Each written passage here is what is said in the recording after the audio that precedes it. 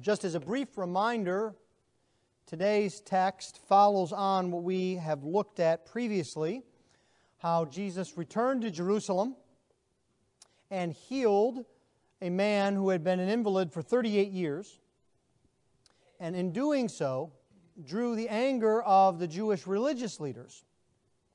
He drew the anger of the leaders because he had not only broken their rules regarding the Sabbath, again, note, not the fourth commandment, but their rules, and secondly, because in his statement, they said that he was making himself equal with God.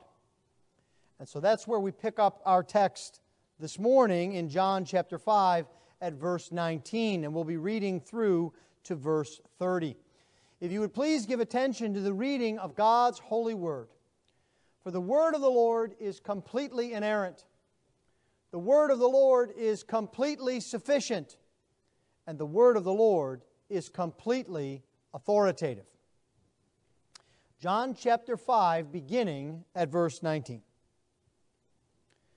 So Jesus said to them, "Truly, truly, I say to you, the Son can do nothing of His own accord, but only what He sees the Father doing. For whatever the Father does, that the Son does likewise. For the Father loves the Son, and shows Him all that He Himself is doing. And greater works than these will He show Him, so that you may marvel. For as the Father raises the dead and gives them life, so also the Son gives life to whom He will. For the Father judges no one, but has given all judgment to the Son, that all may honor the Son, just as they honor the Father. Whoever does not honor the Son does not honor the Father who sent Him.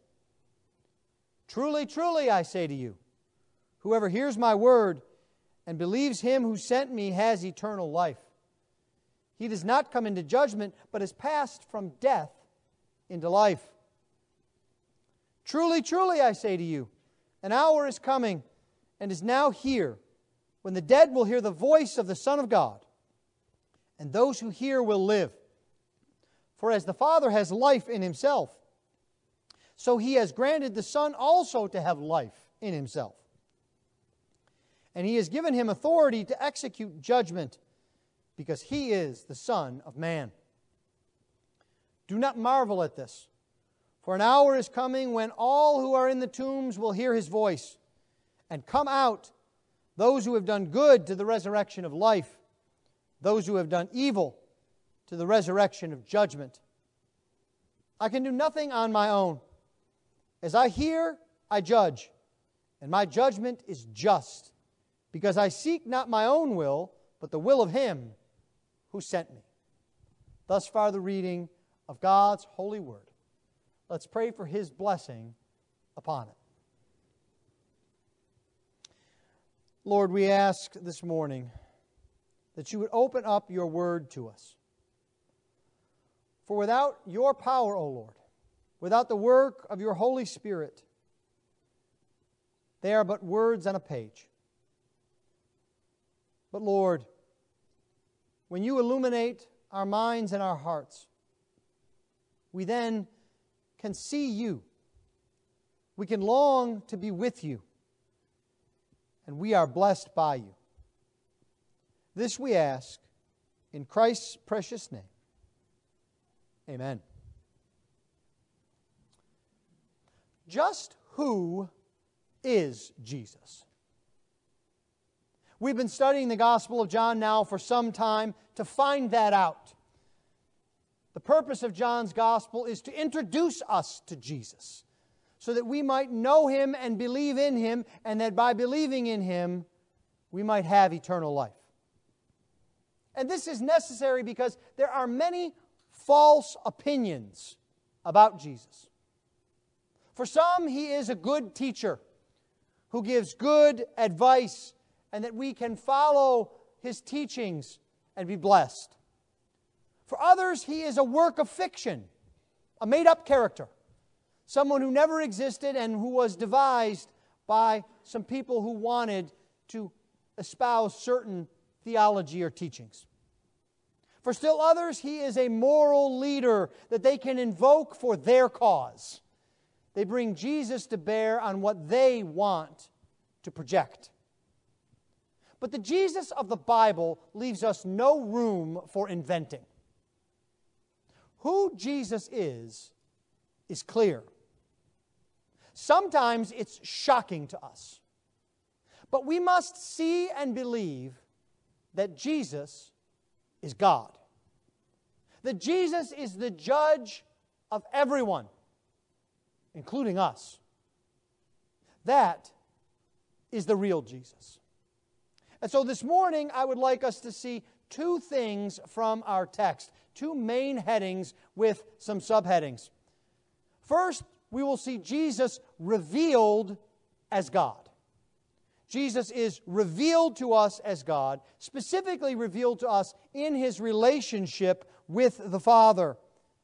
And then secondly, revealed to us in the power that has been given to Him. But secondly, overall, we hear the reasons that we are to hear Jesus. It's not just that Jesus is revealed to us, He gives us the reasons that we are to hear Him, to listen and obey. Revealed as God Himself.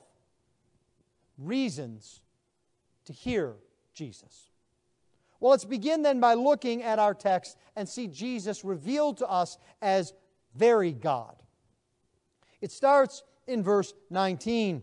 So Jesus said to them, that is, the religious leaders, and remember, this is a consequence of verse 18.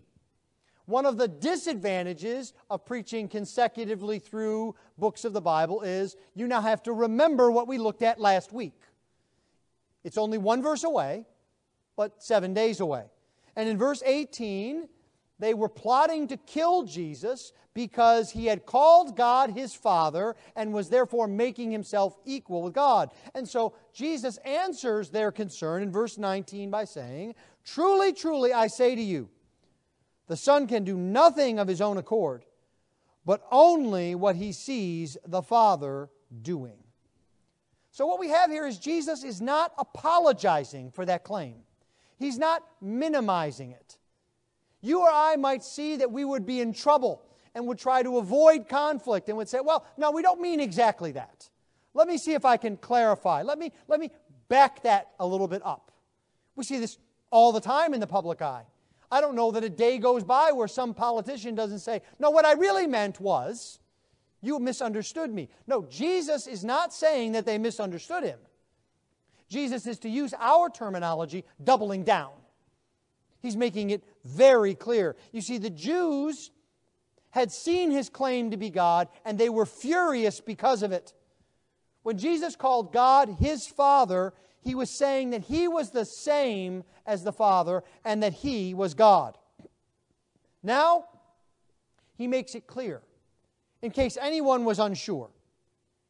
And He starts with a phrase that should be familiar to you. He says, truly, truly, I say to you. In the old Authorized Version, this is verily, verily. In the original Greek, you'll even understand the word. It is amen, amen. So be it. This is almost a type of oath in which what Jesus is saying is, listen up now. He wants their attention. He wants your attention. And you see, the reason why the Jews understood Jesus' claim to be blasphemy, and they were furious about it, is they believed that Jesus was claiming to be a rival to God. Perhaps the thing that the exile taught the Jews most clearly, more than anything else, was that there was only one God. They had come back to the old Shema, Hear, O Israel, of Deuteronomy chapter 6, Hear, O Israel, the Lord our God is one.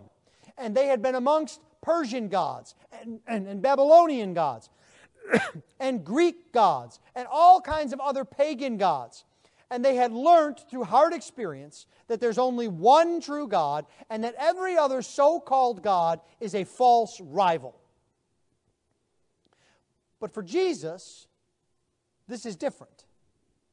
He's not claiming to be a rival to God. And so what we see here are 4 statements, each of which begin with the connecting word for. Jesus is giving 4 reasons why He is being revealed as God to them. And the first one of them we see in verse 19. For whatever the Father does, that the Son does likewise. And this statement gives us some insight into the Trinity. Now, understanding the Trinity and thinking about the Trinity is difficult. But it is necessary for us as believers, because if we don't understand the Trinity, we don't understand Jesus, and if we don't understand Jesus, we don't understand salvation. So you can't just say, that's hard, Pastor, and I can't understand all of it, so I'm going to ignore it. No. If you have come to the place where you say, I can't understand the Trinity in its fullness, then join the club. It's a very big club. As a matter of fact, it's everyone. It's every believer, every pastor, every theologian. No one can plumb the depths of the Trinity. But God, in His Word, has revealed to us enough about who He is so that we can understand the relationship between the Father, the Son, and the Spirit, and the Trinity. That is, that God is 3 persons, equal in power and glory, in one being. And so, this text explains this to us. What Jesus says is, literally, He does nothing from Himself. Nothing of His own accord. There is nothing that comes from Himself, out of Himself. Now, this does not mean that the Son is inferior to the Father. They are equal in power and glory. The Son is eternal as the Father is eternal. There was never a time when the Son was not. Now, you should all know this because we've all studied John 1 together. The Word was with God and the Word was God. So what does this mean here? It means that there is nothing that Jesus does that is out of accord with the Father. There is no independence of Jesus, the Son, from the Father. There is no competition between them to get their ways. You know, we can see that in our world today. For example, on a sports team, there may be a unity with respect to goal. We want to win the championship. But that doesn't mean that on every member of the team there is unity of purpose and the way to accomplish that goal. If you're a football team, there might be some on the team that would say, we need to run the ball every down. And then there would be others that would say, no, we need to pass the ball on every down because we all want to win a championship, don't we? Yes, we all do. And then some will butt in and say, no, it's the defense that's important. And then I just picture in my mind's eye, way on the end of the bench, the small, slight man called the kicker, raising his hand and say, you need me if the game's close. But you see, there's unity of goal, but not unity of operation. That is not true of the Trinity. Jesus is telling us here about the nature of God. The Father and the Son are one. The will of the Son and the will of the Father are the same in purpose, in end, and in all actions. And this statement shows us the equality of the Son with the Father. Because if Jesus, as He says, does whatever the Father does, then that means the Son must be the equal of the Father. There's nothing the Father does that the Son can't do. The Son does whatever the Father does. So the Son, therefore, must be ever present. He must be all-seeing. He must be all-knowing. The Son must be infinite in every way, without beginning and without end. He comes up short in no way at all. Whatever the Father does, He can do. So those who would claim that Jesus is the firstborn among creation, or unable to do this or do that, don't understand this text. Jesus is clearly claiming to be God Himself. Now, Jesus' statement here also shows us how the Trinity works.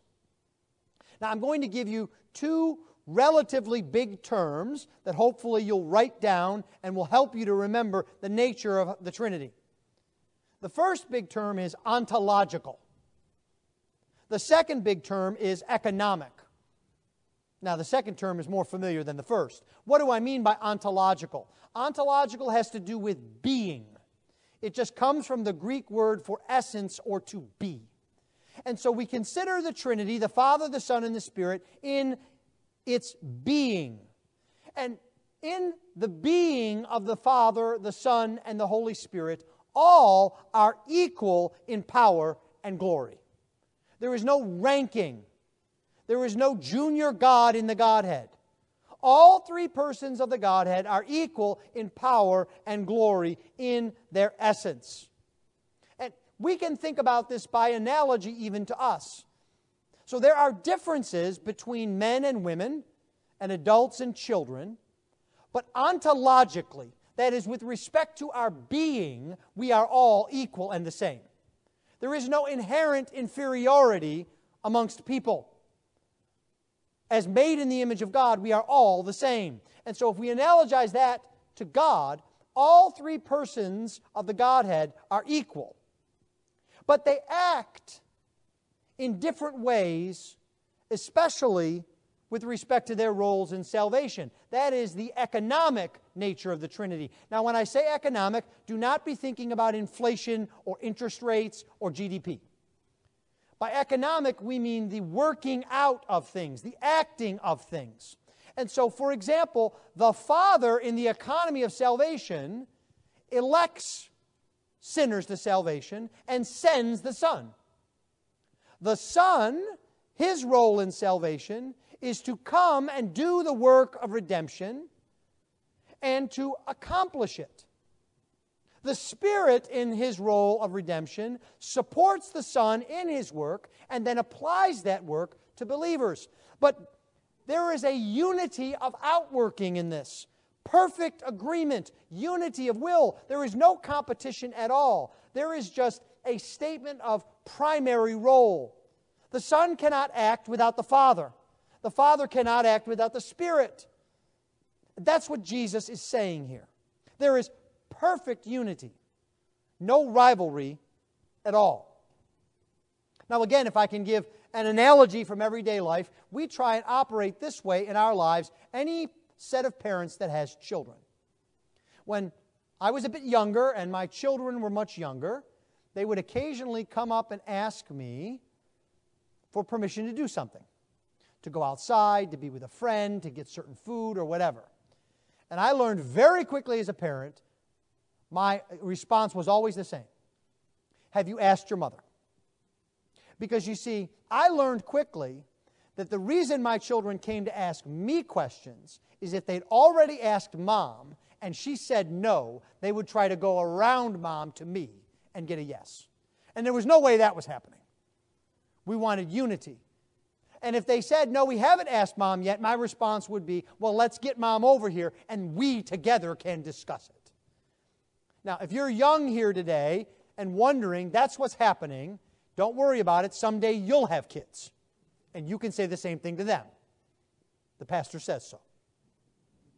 So, in this way, there is always unity. The Father doesn't need to ask the Son. The Father always knows what the Son wills. The Son always knows what the Father wills. They are in perfect harmony.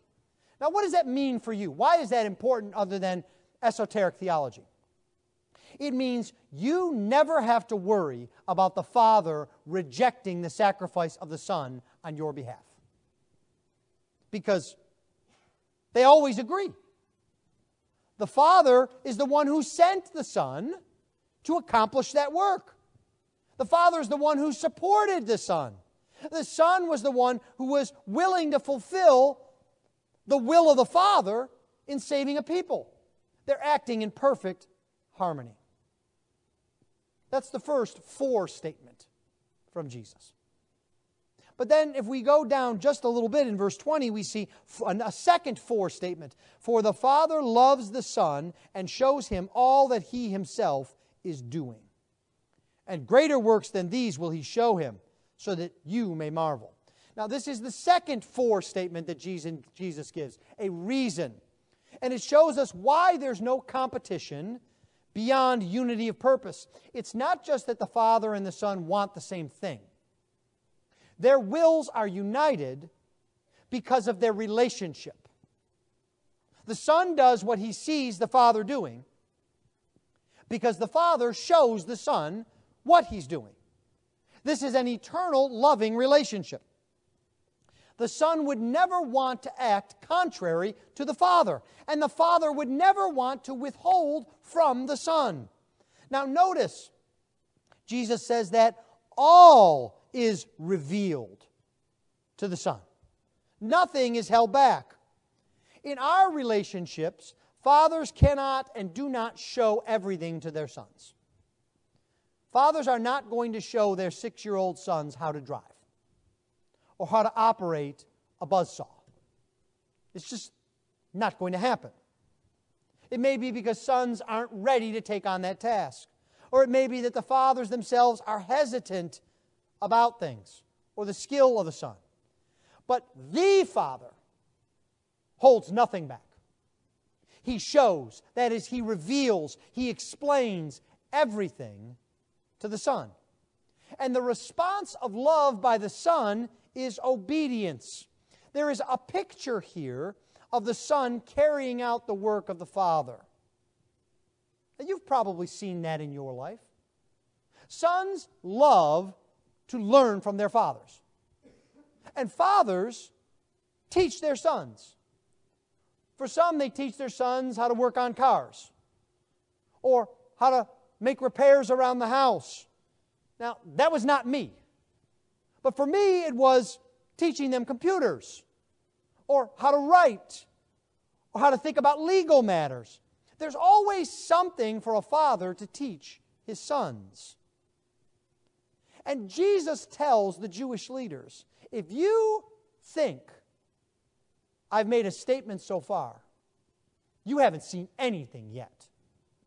He says, greater works than these will the Father show the Son, so that you may marvel. Now, what does this mean? I think Jesus is about to tell us of the great power that He has. Jesus has already claimed that what He has done is in accord with the Father and His will. Now, this is important for two reasons. First, it backs up Jesus' claim of equality with the Father. And it refutes the Jewish leaders' criticism of Him, that He's making a false claim. After all, how could they object to the healing that Jesus performed if the Father is in accord with that healing? How can they object to Jesus' teaching if the Father is in accord with that? How can they object to anything that Jesus does if they're in accord, Father and Son? But Jesus now is going to point them to so much more. He reminds them that the Father raises the dead. Look with me at verse 21. For as the Father raises the dead and gives them life, so also the Son gives life to whom He will. Now, the Jewish leaders would have understood what Jesus was saying here, because there was a rabbinic saying, a truism, that there were 3 areas that were preserved and reserved only for God Himself. That God was Lord over the rain. No one could give rain but God. That God was Lord over the womb. That children were given to a couple only by the will of God. He could open and close the womb. And of course, we see this over and over again in the Scriptures. But the third area was that God was Lord over resurrection or giving of life. We see an example of this in the Old Testament in 2 Kings chapter 5. You may remember the story where Naaman, the commander of the Syrian army, is sent with leprosy to the king of Israel. And the Syrian king says, you need to make sure that my general is healed. And the king of Israel looks at the messengers and he says, am I God that I could kill or make alive? And the answer, of course, is no, I can't. Only God can make alive. Even the prophets Elijah and Elisha that brought people back to life did so through their prayers to God. They weren't the ones doing it. It was God who was in control of life. God was at work through them. But Jesus goes further than that. Do you see it in the second part of this verse? So also the Son gives life to whom He will. He's claiming what only belongs to God. It's not just that He's an instrument being used by God, but He is God who acts of His own will. Now, just because the will of the Father and the will of the Son are aligned, don't miss the authority of Jesus in what He says here. He doesn't need to ask the Father permission. But the Father and the Son are always aligned. They each have the power and the prerogative of deity. Now, this was a scandalizing claim by Jesus. It certainly would have been blasphemous for anyone else to say, except Jesus. Because Jesus is God. Do you see how over and over again Jesus does not let you say He's just a good teacher? You either have to accept Jesus as God, or He is a liar, or a crazy man. Because He's God, you have to obey His word. When Jesus speaks, it has all the authority of God. And this is where our culture gets it wrong. They want to pick the parts of Jesus that they like. They want Sermon on the Mount Jesus, or walk a mile in that man's shoes Jesus, or speak softly Jesus. They want the parts of Jesus that fit with what they like, that fit with their desires, their politics, their needs. But you can't do that. That's not who Jesus is. Well, we now come to a fourth statement in verse 22. Each of these statements revealing who God is, that Jesus does the works of the Father, that Jesus is loved by the Father, that Jesus can give life as the Father. And now in verse 22, for the Father judges no one, but has given all judgment to the Son. This is the second of the greater works that Jesus has been talking about. He has the ability to give life, and He's the one who judges. Now again, the connection here is emphasized between the Father and the Son. The Father doesn't fail to judge because of His inability. The Father gives judgment to the Son. And the Father would only do that if He knew that the Son had perfect judgment, which He does. The Father knows the Son will judge in harmony with the Father's will. Now, what this judgment will look like, we'll see just a bit later. But it's important to know that Jesus has this authority. He has this power. Now, why is this the case? I think verse 23 tells us that all may honor the Son just as they honor the Father. You see, at first this seems strange, but think about it for a moment. People want to treat Jesus as just one option among many. You want to believe in Jesus? That's fine. You believe what you want to believe, and I'll believe what I want to believe. And we'll all just get along about that. There's no reason we should fight about it. But Jesus tells you that's not an option. You see, religious pluralism, that is, that treats all religions as being equal and equally true, is not true. Jesus says that here. He says, if you don't honor me, you dishonor the Father. I want you to think about that for a moment. Because if you are a Muslim and you claim that Jesus is not God, you are dishonoring God. If you are a Hindu and you don't believe Jesus is divine, you are dishonoring God. If you are spiritual, but you don't have time for Jesus, and you don't think Jesus is the only way to salvation, then you are spitting in the face, so to speak, of God. There's no way around it. Jesus is very plain here. He doesn't sugarcoat it. at all. Jesus is challenging these Jewish leaders now. But He's also challenging you. You must deal with Jesus. He's the judge. The Father has given judgment to Him. You young people here today may think you can bide your time and wait out Jesus. But you can't. You older people might think as long as you avoid a public display of ungodliness, that you can avoid Jesus as well. But there's no escape from our Lord Jesus Christ as judge. Your choice is either to honor God by honoring Jesus or to dishonor God by dishonoring Jesus. There's no other way around it. There's no third way. There's no nuance at all. Well, that brings us to the second thing that this text shows us. We've seen Jesus revealed as God, and now Jesus gives us the reasons that we are to hear Him. And the first is that the Son has life. Look with me at verse 24.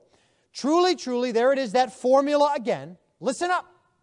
I say to you, whoever hears my word and believes Him who sent me has eternal life. He does not come into judgment, but is passed from death into life. Truly, truly, I say to you, an hour is coming and is now here when the dead will hear the voice of the Son of God, and those who hear will live. Jesus is reminding us that there's a choice before us. And that choice is between life and death. And He uses that truly, truly formula to get our attention. And then He uses a universal word in verse 24. Whoever hears my voice. We should be used to that word by now. It applies to everyone. That means it applies to you, right here, right now. It's almost as if Jesus is applying the truths that He's just told us. The Son has the power of life and the power of judgment, and what that means is Jesus has the power to bring you from death to life. Now, why would you need that?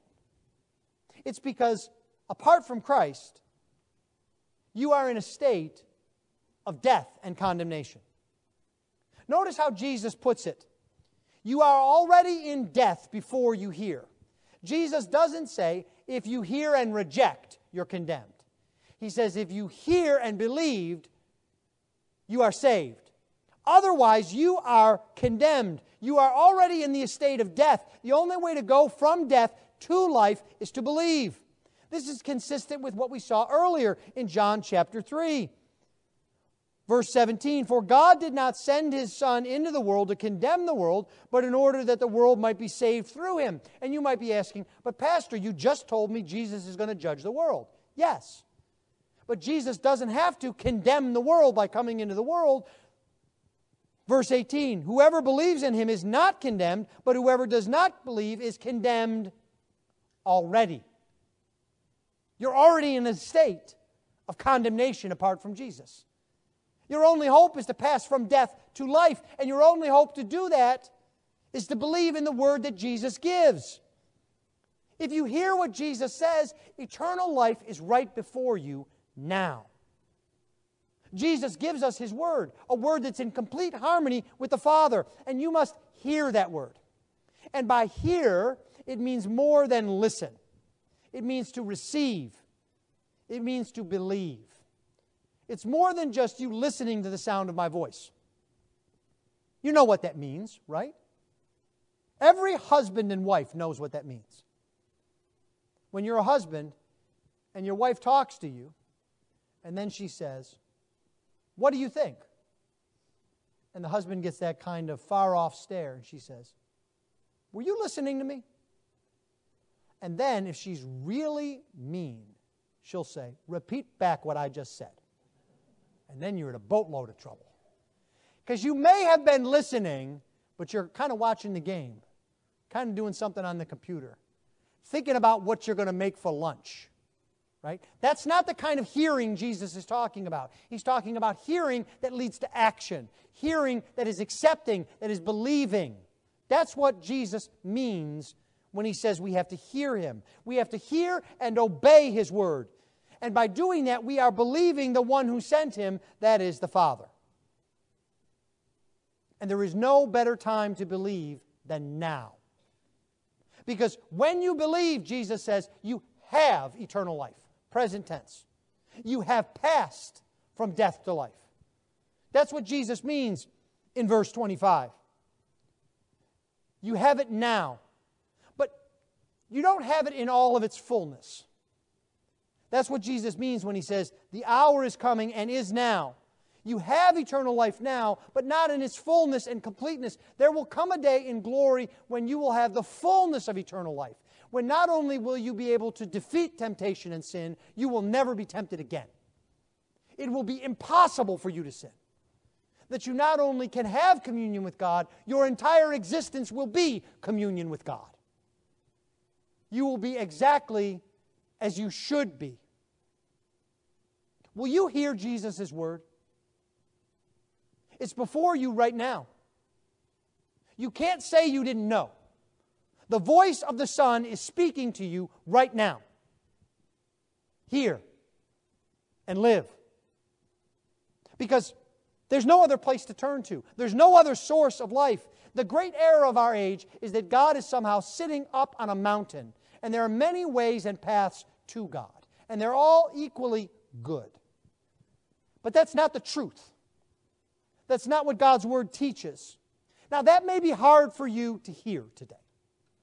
You may be thinking about friends or family members who don't believe in the Lord Jesus Christ, who have not believed upon His Word, but they're nice people, and they're kind, and they're friendly, and we'd like to think that God would smile on them. But what it comes down to is, do you believe the Bible is God's Word and is true? Because if you do, there's no way to escape Jesus' words here. Jesus is the one who has life. No one else. Finally, Jesus is revealed as the judge. You must deal with the Son. Look at verse 27. And He has given Him authority to execute judgment because He is the Son of Man. Now, we saw this earlier, but Jesus brings it up again here. The Father has given the Son the authority to execute judgment. And this is based on who Jesus is, that He is the Son of Man. Now, when we first hear this, this is one of Jesus' favorite designations of Himself. We think it relates to Jesus' humanity. After all, He's the Son of Man. But actually, it refers to Jesus' deity. Jesus is pulling this phrase from the prophet Daniel. In the 7th chapter of the prophecy of Daniel, we read in verse 13, I saw in the night visions, and behold, with the clouds of heaven there came one like a son of man. There's that phrase. And he came to the Ancient of Days and was presented before him. And the Ancient of Days is clearly God. He is sitting on His throne. Daniel has a vision of the Ancient of Days ruling over all and being the eternal God. And to Him, that is, the Son of Man, was given dominion and glory and a kingdom. And all peoples, nations, and languages should serve Him. His dominion is an everlasting dominion which shall not pass away, and His kingdom one that shall not be destroyed. All of that description is divine. It's an eternal kingdom with all peoples in it, an eternal and godly power. That's who the Son of Man is. That's who Jesus is. You will stand before Jesus one day. Everyone will. And His judgment will be just. Jesus tells us that in verse 30. My judgment is just, and I do not seek my own will, but the will of Him who sent me. You must hear the voice of Jesus. The hour is going to come when every single person will rise from the grave. All will come and be resurrected. And there are only two eternal outcomes, life or judgment. Some will be raised to the resurrection of life, others to the resurrection of judgment. Those who have heard Jesus' word and obeyed it will come to the resurrection of life. And those who do not will experience judgment. Now, what does it mean in verse 29 to say, those who have done good to the resurrection of life, and those who have done evil to the resurrection of judgment? It doesn't mean that you've done more good than bad. Don't run out of the church this morning and try and get all kinds of works done so that your good works will outweigh your bad works. That's not how this works. Jesus is saying that you have to believe on Him. And Jesus actually tells us in the Bible that your work is to believe upon Him and the one who has sent Him. That is the work that saves. When you stand before Christ in judgment, Jesus will look upon your works. And if you have accepted Christ by faith and done away with your own doing, the only thing that the judge will see is the righteous works of Christ. You are saved by works, just not your own. Jesus is. And we cannot think that if we do not believe in Jesus, that we could somehow have works that are anything other than filthy rags, which is what Isaiah tells us. Any work that is done outside of Christ is sin. It is not done for the glory of God, in obedience to God. It is self-centered, and it is sin. The things that our society would say are the most generous, most kind, best, giving millions of dollars, saving people from drowning, helping people with their problems, apart from Christ, are sin and works of judgment. Your only hope is to run to Jesus. And when you do, all of your works are righteous. You don't need to stay up late at night saying, well, I believe in Jesus, but I did tell that lie yesterday. I wonder if God's going to not love me tomorrow. No. Jesus covers us with His righteousness. This passage prevents us from having a false view of Jesus. A precious moments, cuddly, soft, non-judgmental Jesus. It actually confronts us with the true Jesus, the Son of God. Jesus is God. He has the power of God and the rights of God. His word is true, and we are called to obey it. Will you hear His voice today? If you do, you will have eternal life. You will not come into judgment, but you will pass from death into life. This is Jesus' gracious invitation to you right now. His word is a word of hope. It's a word of life. We can rejoice because Jesus has all authority. Because Jesus has gone to the cross for sinners. He has paid the price for us. Receive Him now. Let's pray.